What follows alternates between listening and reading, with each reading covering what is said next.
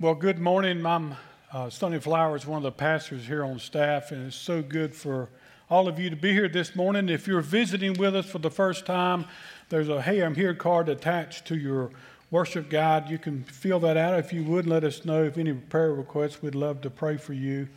And for those who are watching at home, you can do that digitally. So this is Local Mission Sunday. It's a great opportunity for us to celebrate what God is doing through our missions programs here. And I wanted to start with a little short recap of the Love Your Neighbor campaign that we did about a month or so ago, in which we had you bring in blankets and coats and all the things. But I'm going to show you a little recap and let you hear some of the impact that was done through your giving and through your serving and doing that. So take a look overhead. Well, thank you again for your involvement in that. You know what excited me more than anything is all the people who came and helped wrap blankets and write little scripture cards and prayed for people, and as they were doing the blankets. See, that's what really impacts people, is that special touch, that human touch from people. Well, let me pray before we begin this morning.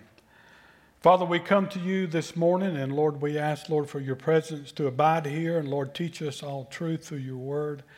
And so, Lord, I just pray, Lord, that the meditation of my heart and the words that I speak, God, will be pleasing unto you, and we give you thanks in Jesus' name.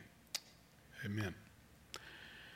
You know, many years ago when I was a new Christian at Renolda Church, the first ministry I got involved in was local missions. And the Lord has used that in my life in powerful ways. It has opened my heart, and it's been one of my lifelong passions, locally and international. It's been one of the greatest blessings for me. I've witnessed the transforming power of God through the gospel over and over and over in so many people's lives. This morning, I feel really honored that the local missions team asked me to speak on local missions today.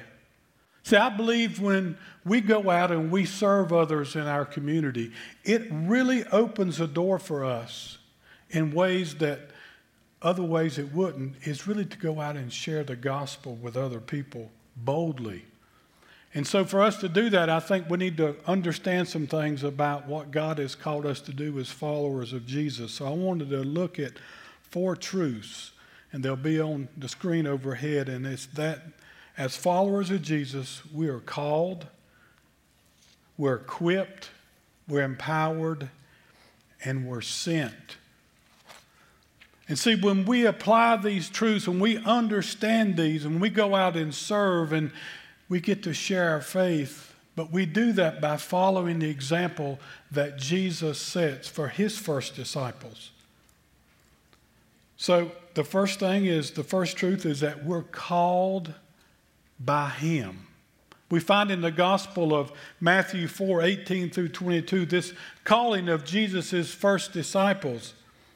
It says, while they were walking by the Sea of Galilee, he saw 2 brothers, Simon called Peter, and Andrew his brother, casting a net into the sea, for they were fishermen. And he said to them, follow me, and I will make you fishers of men. Immediately they left their nets and followed him. And going on from there, he saw 2 other brothers, James, the son of Zebedee, and John his brother, in a boat with Zebedee their father, mending their nets, and he called them. Immediately they left the boat and their father and followed him. And see, I believe from this first thing about that as followers of Jesus, we are called, we see 3 principles. And the first one is this: we need to be listening and hear for that call of Jesus in our life. Romans 10:17 says, so faith comes from hearing, and hearing through the word of Christ. And in this passage, when Jesus, the word as he's called in John, says, follow me, what did they do? They responded. See, we really need to understand that this call of Jesus, it's not an invitation. Rather, it's a command. In the Greek, it's translated, come to me or come after me. That's an imperative call. He's not asking. He's given us a command. It's a demand based upon the electing grace of God. The truth is that His grace is irresistible. See, today when we hear the call of Jesus to follow Him, it's the same thing. He calls, come to me, come after me, follow me. And I pray today that someone here or someone watching at home will hear His call today. It's irresistible. The second principle about this calling is that we need to respond to it, to answer to it. Now we see how these first disciples responded to Jesus. They immediately left everything, their nets, their boats, even their father to follow Jesus. I pictured this. They're sitting there working and all of a sudden they just drop everything and they're going this way. Isn't that what we do? When our lives gets changed by the gospel, we do a 180-degree turn and we follow Him. See, that's the principle there. Now, think about this. Here's these guys as fishermen, and they do this for a living. Jesus does not give them any details about, okay, this is what you're going to be doing. He didn't tell them what it meant to follow Him. He didn't share with them what their days were going to look like, how they were going to eat and survive, how were they going to take care of their families they were leaving behind. He just simply called them to follow me, and they responded immediately. See, when we hear that call of God in our life, we know that it's Him, and we respond. Now, I'm afraid that today, because maybe some of our intellectual, we think we know everything. Today, some people want to know everything. They want to know the who, what, when, where, and how. What does that look like? But see, responding to Jesus and answering His call as a follower, it really means following His direction and His plans, His timing, His examples, not ours. Man, I wish I did that every day, but I don't. That's why I'm so appreciative of God's grace when we don't do that. But when we do that, man, God blesses us, and we get to see Him working in our lives. See, as called followers of Jesus who have heard the call and they've answered His call, they also need to do something. It's the last song that they sang. We need to follow His example of being a servant. We need to humble ourselves. But we need to go out and serve with love and humility. Look at the passage here in John 13, 12 through 17. This is on the night that the Last Supper, Maundy, Thursday, when He washes the disciples' feet. Listen to what He says to His disciples. When He, Jesus, had washed their feet and put on His outer garment and resumed His place, He said to them, "Do you understand what I've done for you? You call me teacher and Lord, and you are right, for so I am." Did you get that? So I am. If I then, your Lord and teacher, have washed your feet, you also are to wash one another's feet. For I have given you an example that you also should do just as I've done to you.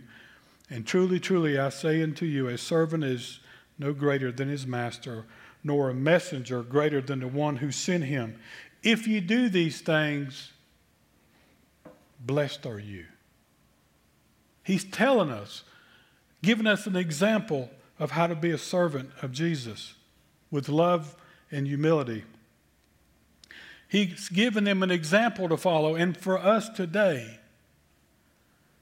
See, we need to understand that's really, really important in our culture. And they called him, I think the really interesting thing, they called him teacher and Lord, and he adds more than that. He really starting to reveal who he is, because he says, you're right in saying so, but I'm the great I am. The God of all heaven in flesh now takes on, he becomes a humble king. He becomes a servant. He takes his role from heaven and he comes down to serve. You know, we know from history that the servant who washed the feet of a homeowner was the lowliest of servant. When someone would come to a house as a hot sign of hospitality, they'd been walking on the roads with the dirt and the dust and all the, the animal waste. Their feet were filthy. And the servant would do that as a sign of hospitality. And here Jesus is taking on that role. See, the picture that Jesus has given us is a godly picture of servanthood. And servanthood evangelism today works the best in our culture. See, we're to have this inner attitude of love and humility and an eagerness to serve other people regardless of the deeds or conditions. We're not to become puffed up over our calling or our position or accomplishments or our spirituality. Look at these passages from Mark 10:45 and Philippians 2. We see this same example of Jesus' servanthood comes out more and more. Mark 10:45, for even the Son of Man did not come to be served, but to serve and give his life as a ransom for many. Philippians 2:4, let each of you look not only at his own interest, but also to the interest of others. Have this in mind among yourselves, which is yours in Christ Jesus, who though he was in the form of God, did not count equality with God a thing to be grasped, but he emptied himself, taking on the form of a servant, being born in the likeness of men and being found in human form, he humbled himself by becoming obedient to the point of death. Jesus did that for you and for me. He humbled himself. He's a servant. He's called us to be a servant. When we hear that call and we respond to that call, and when we start serving others with love and humility, then we're really ready to go out and be a witness for him. That's what Jesus had been teaching these guys. But he doesn't leave us to do that on our own, because if we do, we will fail. The second truth about being a follower of Jesus is that he equips us to do that, to be one of his followers. Back in Matthew 4:19, he says, follow me and I will make you fishers of men. He didn't say you're going to become. He says, I will make you. He's pointing to the fact that he is the one that will equip them for everything they need for ministry. Now, this statement, fishers of men, it would really be understood to four fishermen, wouldn't it? And Jesus is using this analogy to make these men realize that when they answered that call to follow him, he would be the one to show them and teach them how to go out and share about the kingdom of God. He's the one who does that for us. Another example of this is found in Luke 5:4. It'll be overhead. And in this passage here, it's kind of another recounting of calling of these first disciples. It's still at the Sea of Galilee. And he'd been teaching on the shore far off, and there was a crowd there. And he saw Simon Peter's boat, and he called him over, and he got in his boat and finished up his teaching. And then he tells Peter to do something a little strange. He says, put out into the deep and lower your nets. You see, the common practice of fishing then and even now there, when I was there a few years back in Israel, we went to the Sea of Galilee and went out on one of the boats. And the guy said, we do a lot of our fishing at night or early in the morning when the cool of the day comes, or at night, and the fish come more to the surface. And now Jesus is telling them, go out to the deep in the middle of the day and let down your net. See, what they would do is cast their nets out and pull them back, cast them out and pull them back. It was a lot of work. Now, they'd been out all night long fishing. They'd caught nothing.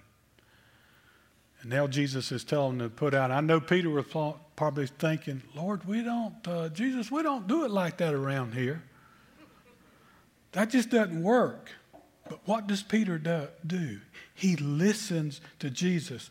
And the result was the catch was so large that their nets began to tear. They had to call another boat over, and the other boat filled up both boats, and they began to sink. They had so many fish in them. It was at this point that Peter really realizes who Jesus is, and he bows down at his feet and he calls him Lord. And Jesus tells Peter this: from now on, you will be catching men. And then Jesus took these men and he spent 3 years discipling them and poured into them, equipping them for ministry. And you know what? Today, we're still fishers of men for all those who believe. See, this promise that Jesus will equip us is made clear from this passage. He is the one who helps us just to cast the net of the gospel to people around us. In other words, he's the one who directs us to the people that we need to share with. And it's real simple. I was at a wedding last night and a guy asked me a strange question. He says, "You keep change in your pocket?" I'm like, "No, I never have any money. I don't have any change." And we started laughing, and he says, "Yeah, I keep change." And he had a little silver cross in his pocket. He says, "I do this because I want people to see not the change, but the change that Jesus brought in my life." And he handed me a little silver. See how easy it is? See, Jesus equips us, and he leads us to the right people. He's still teaching us today through his word and through his spirit. We just need to take time to sit at his feet and listen. Where is God calling us to? The third truth is that Jesus not only equips us, but he empowers us through his Holy Spirit. Look at the passage in Acts 1:8. "But you will receive power when the Holy Spirit comes upon you, and you will be my witnesses in Jerusalem and all Judea, Samaria, and to the ends of the earth." Easter Sunday afternoon, we watched a movie called The Resurrection. I don't know if any of y'all saw it. It was pretty good. But there was a scene there that the disciples had went to the upper room, and they were waiting on the promised Spirit that Jesus had told them that was coming. And the sky opens up, and the wind starts to blow, and the fire of God falls and is coming out the windows. And it's just a tremendous sight. And as soon as that subsides, the door slings open, and all the disciples are running out, going to the temple to witness.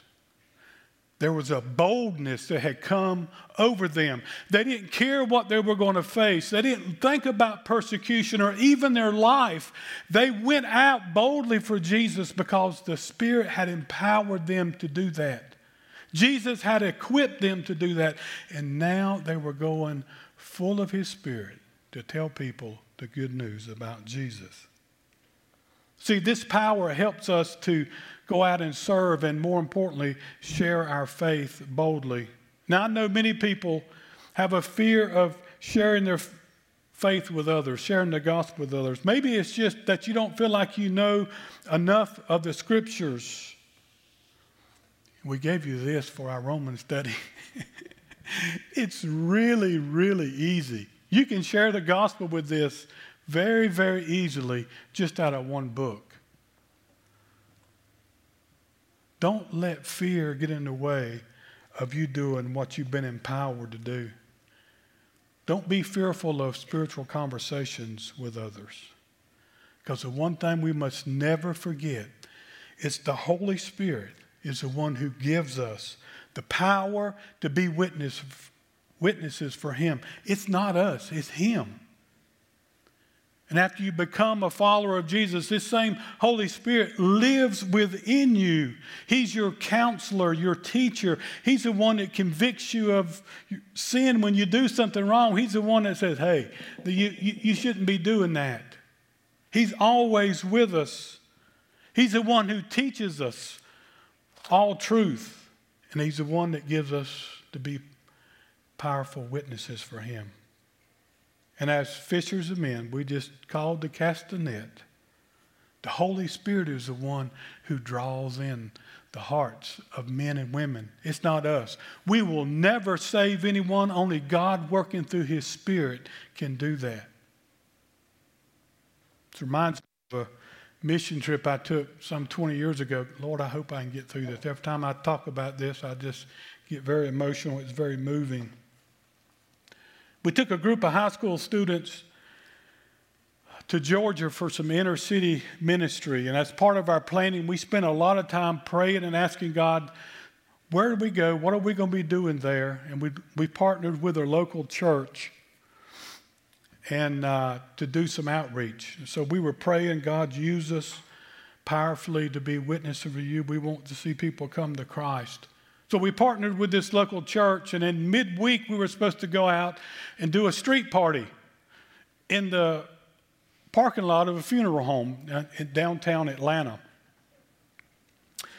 So the purpose was to invite people from all this community to come to a cookout and have some worship music, and more importantly, to share the gospel with them.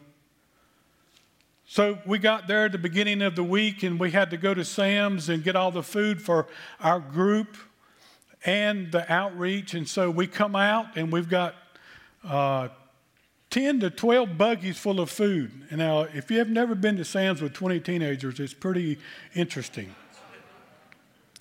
So we come outside, and we're unloading all this, and there's a policeman there. He says, what in the world are y'all doing with all this food and all these teenagers? And I told him we were doing some ministry in the inner city, and he asked me the organization, and I told him about the street party, and he says, well, where is it going to be? I said, well, it's going to be at the funeral home at Simpson and Ashby. And he looked at me. He had a frown on his face. He says, son, we don't even go to Simpson and Ashby. He said, that's the worst place in the city of Atlanta. There's more drugs and gangs and everything. You shouldn't be doing that. And I looked at him. I said, well, but Jesus goes. And he's called us to go and share about him, so that's what we're going to do. So the day came about the street party on the middle of the week, and we arrived there with our ministry partners. And I must say they really wasn't partners. We had bodyguards. These guys were big, and they had their yellow shirts on that said blood and fire. You see, they had been ministering there for many years, and they had earned the respect and the trust of the community. And so when they were there, we were safe. But they did tell us to stay really close, because we were going to walk around for an hour and a half and invite people to come to the street party. Now, I got to say, we were not greeted with enthusiasm by everybody. A lot of people would tell us, man, you're just here to feel good about yourself. What are y'all doing here? You need to get out of our neighborhood. See, we didn't fit into the culture, the social, economic environment of the people in this community. And I got to say, emotions were really high with the students and with our leaders as they witnessed all this. Many of them, I know, were thinking, what in the world has Sonny got us involved in here? Why are we here? We're going to get killed. But one thing was for sure, and we kept reminding everyone of this. Look, guys, we're called. We've been called and sent here at this moment in time, and the Holy Spirit will protect us and empower us for this ministry. So the music began. The smell of food was in the air, and the people started to flood through the gates. Now, the cost of this event was that everybody had to go through a hug line. That's right. I lined up all the students and leaders, and we made 2 lines, and everybody that came in had to get a hug on both sides. And they were supposed to tell them, God bless you, God loves you. Now, at first, everybody was really apprehensive. You see, these people didn't look like us, and they certainly didn't smell like us. But something transformative happened, and I could see it happening through the Spirit of God. The youth face started to change as people went through the line, and the closer they got to the front, they were in tears just from the human touch and those words, God loves you. We were in tears as we saw the power of God to bring transformation, break down racial lines, break down differences, and love one another. Now, on this trip, I took my wife and two small kids, and, a young teenage lady, my daughter was probably 12, going on to 13. She had to go to the bathroom. The funeral home's closed. So my wife, two bodyguards, and a lady from the ministry had to go across the street to a bar to let her go to the restroom. And when they got there, this young lady came out of the bar, and she was a mess. It was very apparent that she was high and strung out on drugs. Her speech was slurred. She was very, very thin. Her clothes were tattered and dirty. Basically, she was just a mess. She got invited to come across the street to the party. She was hungry, and she came. And that night,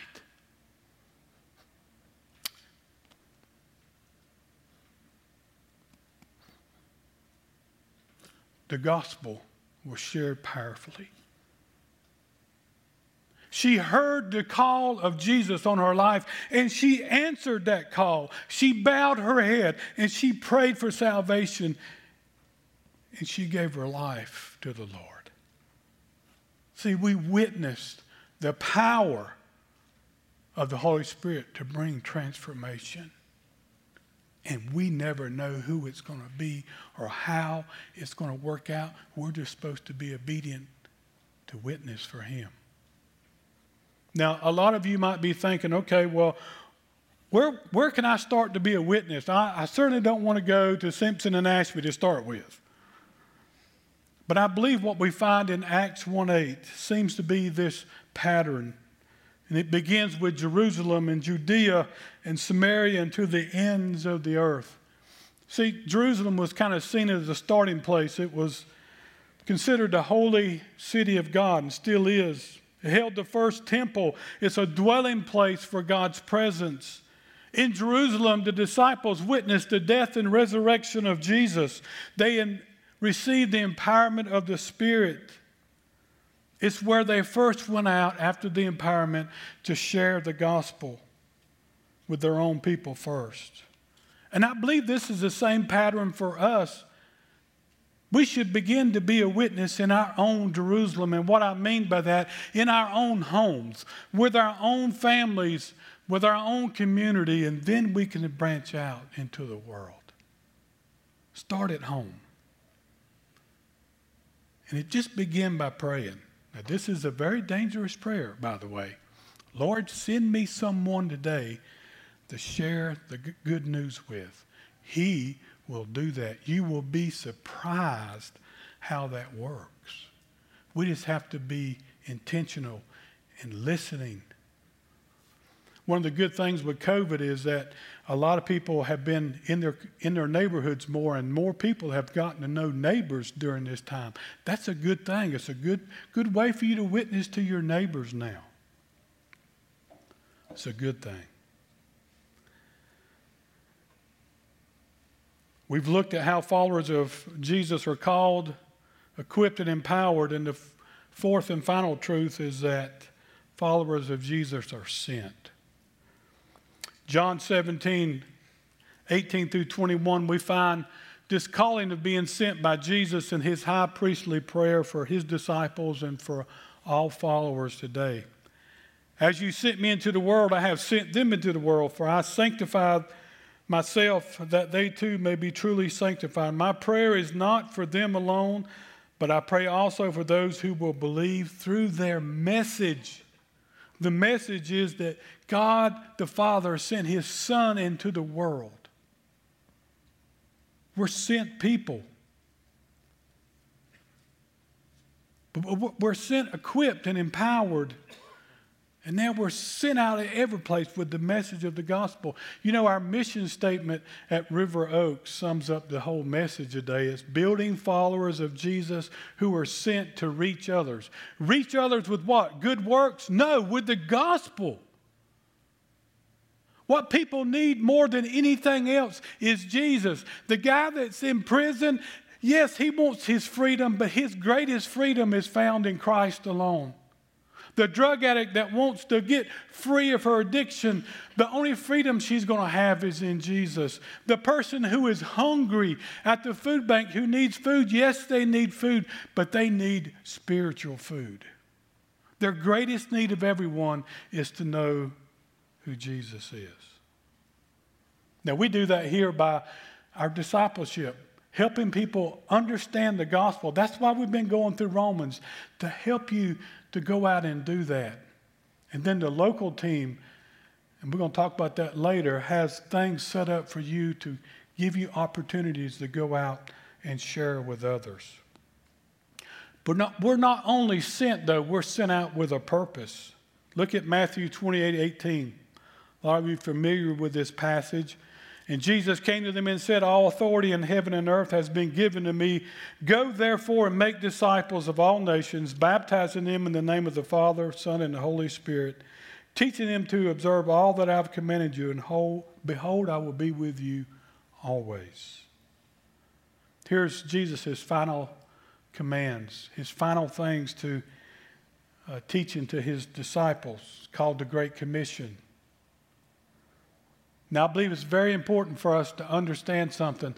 That first imperative call in the Greek, to come to me, is the same that we see here. It's another imperative call. It's not an invitation. It's a command to go and make disciples.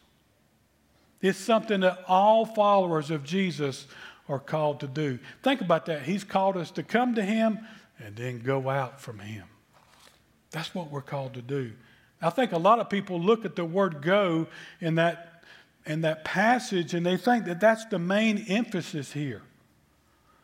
That we're set aside a special time or a place to go and make disciples. However, this passage reads like this: when you go, or while you are going, make disciples. While you're going through life, while you're going through your daily routine, while you're going out to share in local missions, share the gospel and help make disciples.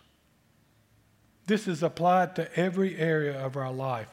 This is done through a nurturing instruction on the teachings and truth of God's word. It's how new believers live boldly for Jesus, and they do the same for others. See, this is how the kingdom of God grows. Give you an example. Remember the girl in Atlanta who was powerfully saved that night? We went back to Atlanta 6 months later to work with the different ministries, but I went back to Blood and Fire and was talking to the pastor there, David. And I asked him, I said, David, where's the young lady, the blonde-haired lady that got saved the night of the outreach? And he had a big smile on his face. He says, there she is in the front of the church. See, they had taken her and they poured into her life. They helped her with her basic food and housing because she was homeless and she was strung out. And they've been discipling her since the night that she said yes to Jesus. And what we saw and heard was amazing. Her countenance had changed. She looked healthy. She was dressed nicely. And she was leading a Bible study in the front of the church to a bunch of ladies who were addicted and they were seeking freedom. See, this is the result. This is the result of what happens when we live boldly for followers of Christ. Maybe he's calling you to be a witness to your family, your neighbor, or your community. The point here is this. As followers of Jesus, we're sent. We need to be praying where God might be calling us to go and make disciples, to be a witness for him. The Bible talks about we're supposed to always be ready to do that. Today, as we come to the end of this service, I wanted to share with you just a real short video. This is two people in our church that have went out in our community and have served with some of our local missions, and I want you to hear the impact on their lives and others as they've done this.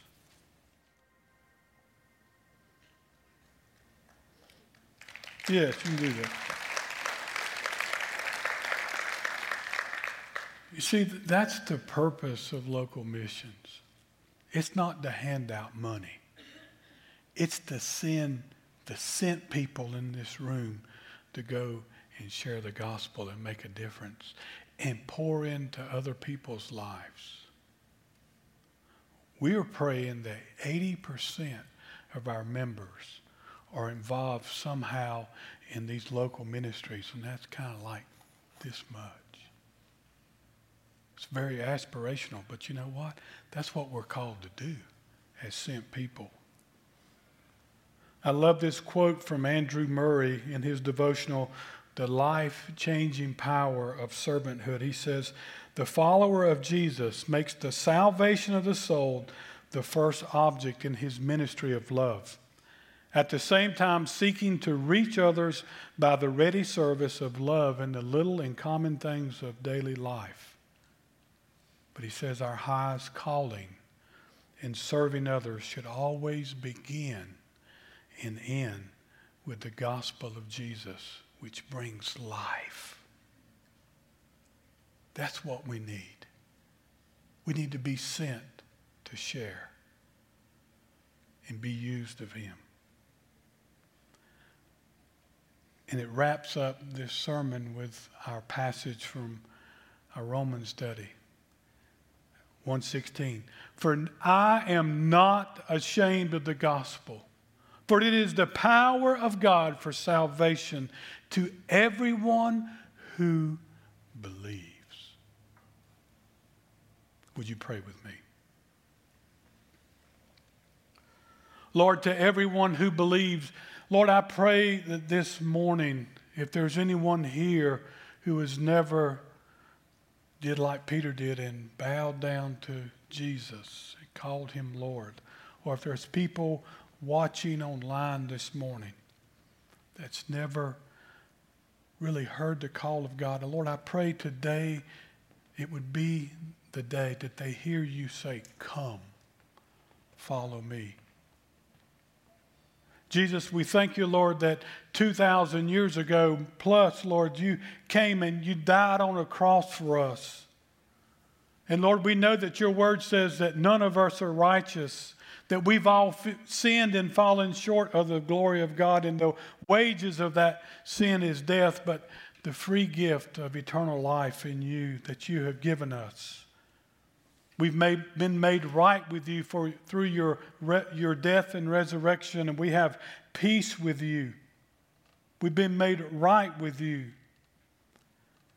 And all you ask, Lord, is for us to hear your call to come and follow me and confess that I'm a sinner and that I'm in need of a Savior. And I believe that you died and rose again for me. And Lord, because of that, you give us a new life. We turn our life to you. We allow you to be in control, allow you to lead and guide us. We allow you to be the one who watches over our hearts.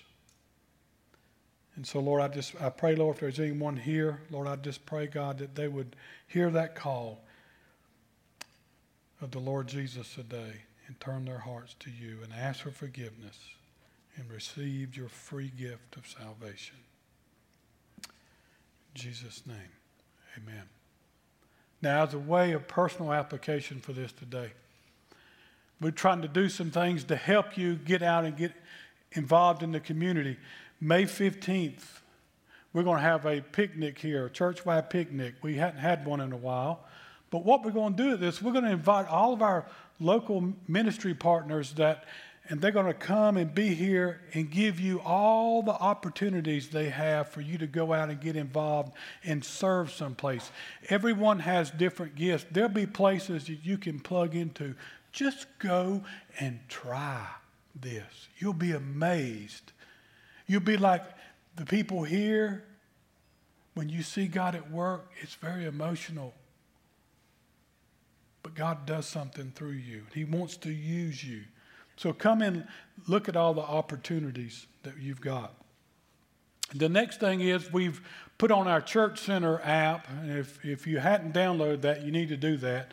But on the Church Center app, you'll look, and on the home page it says share and serve. Right there's all the local ministries that we support that you can go and serve in, all the details, the contact information. It's really easy. We really want to help you go and do this. And then today as you leave, you'll find this at the Resource Center. Here's a list of all of our local ministries for you to really get involved in. And so please do that. Don't let this be, it's a good lesson today. I want you to go out and take this and apply it to your spiritual life. Do you realize what could happen if everybody in here on one Saturday went out and shared the gospel? We'd have to put another balcony in here. Because that's how the kingdom grows. So think about this, pray about this. Ask God where he might be calling you and sending you to go. Let's close with worship.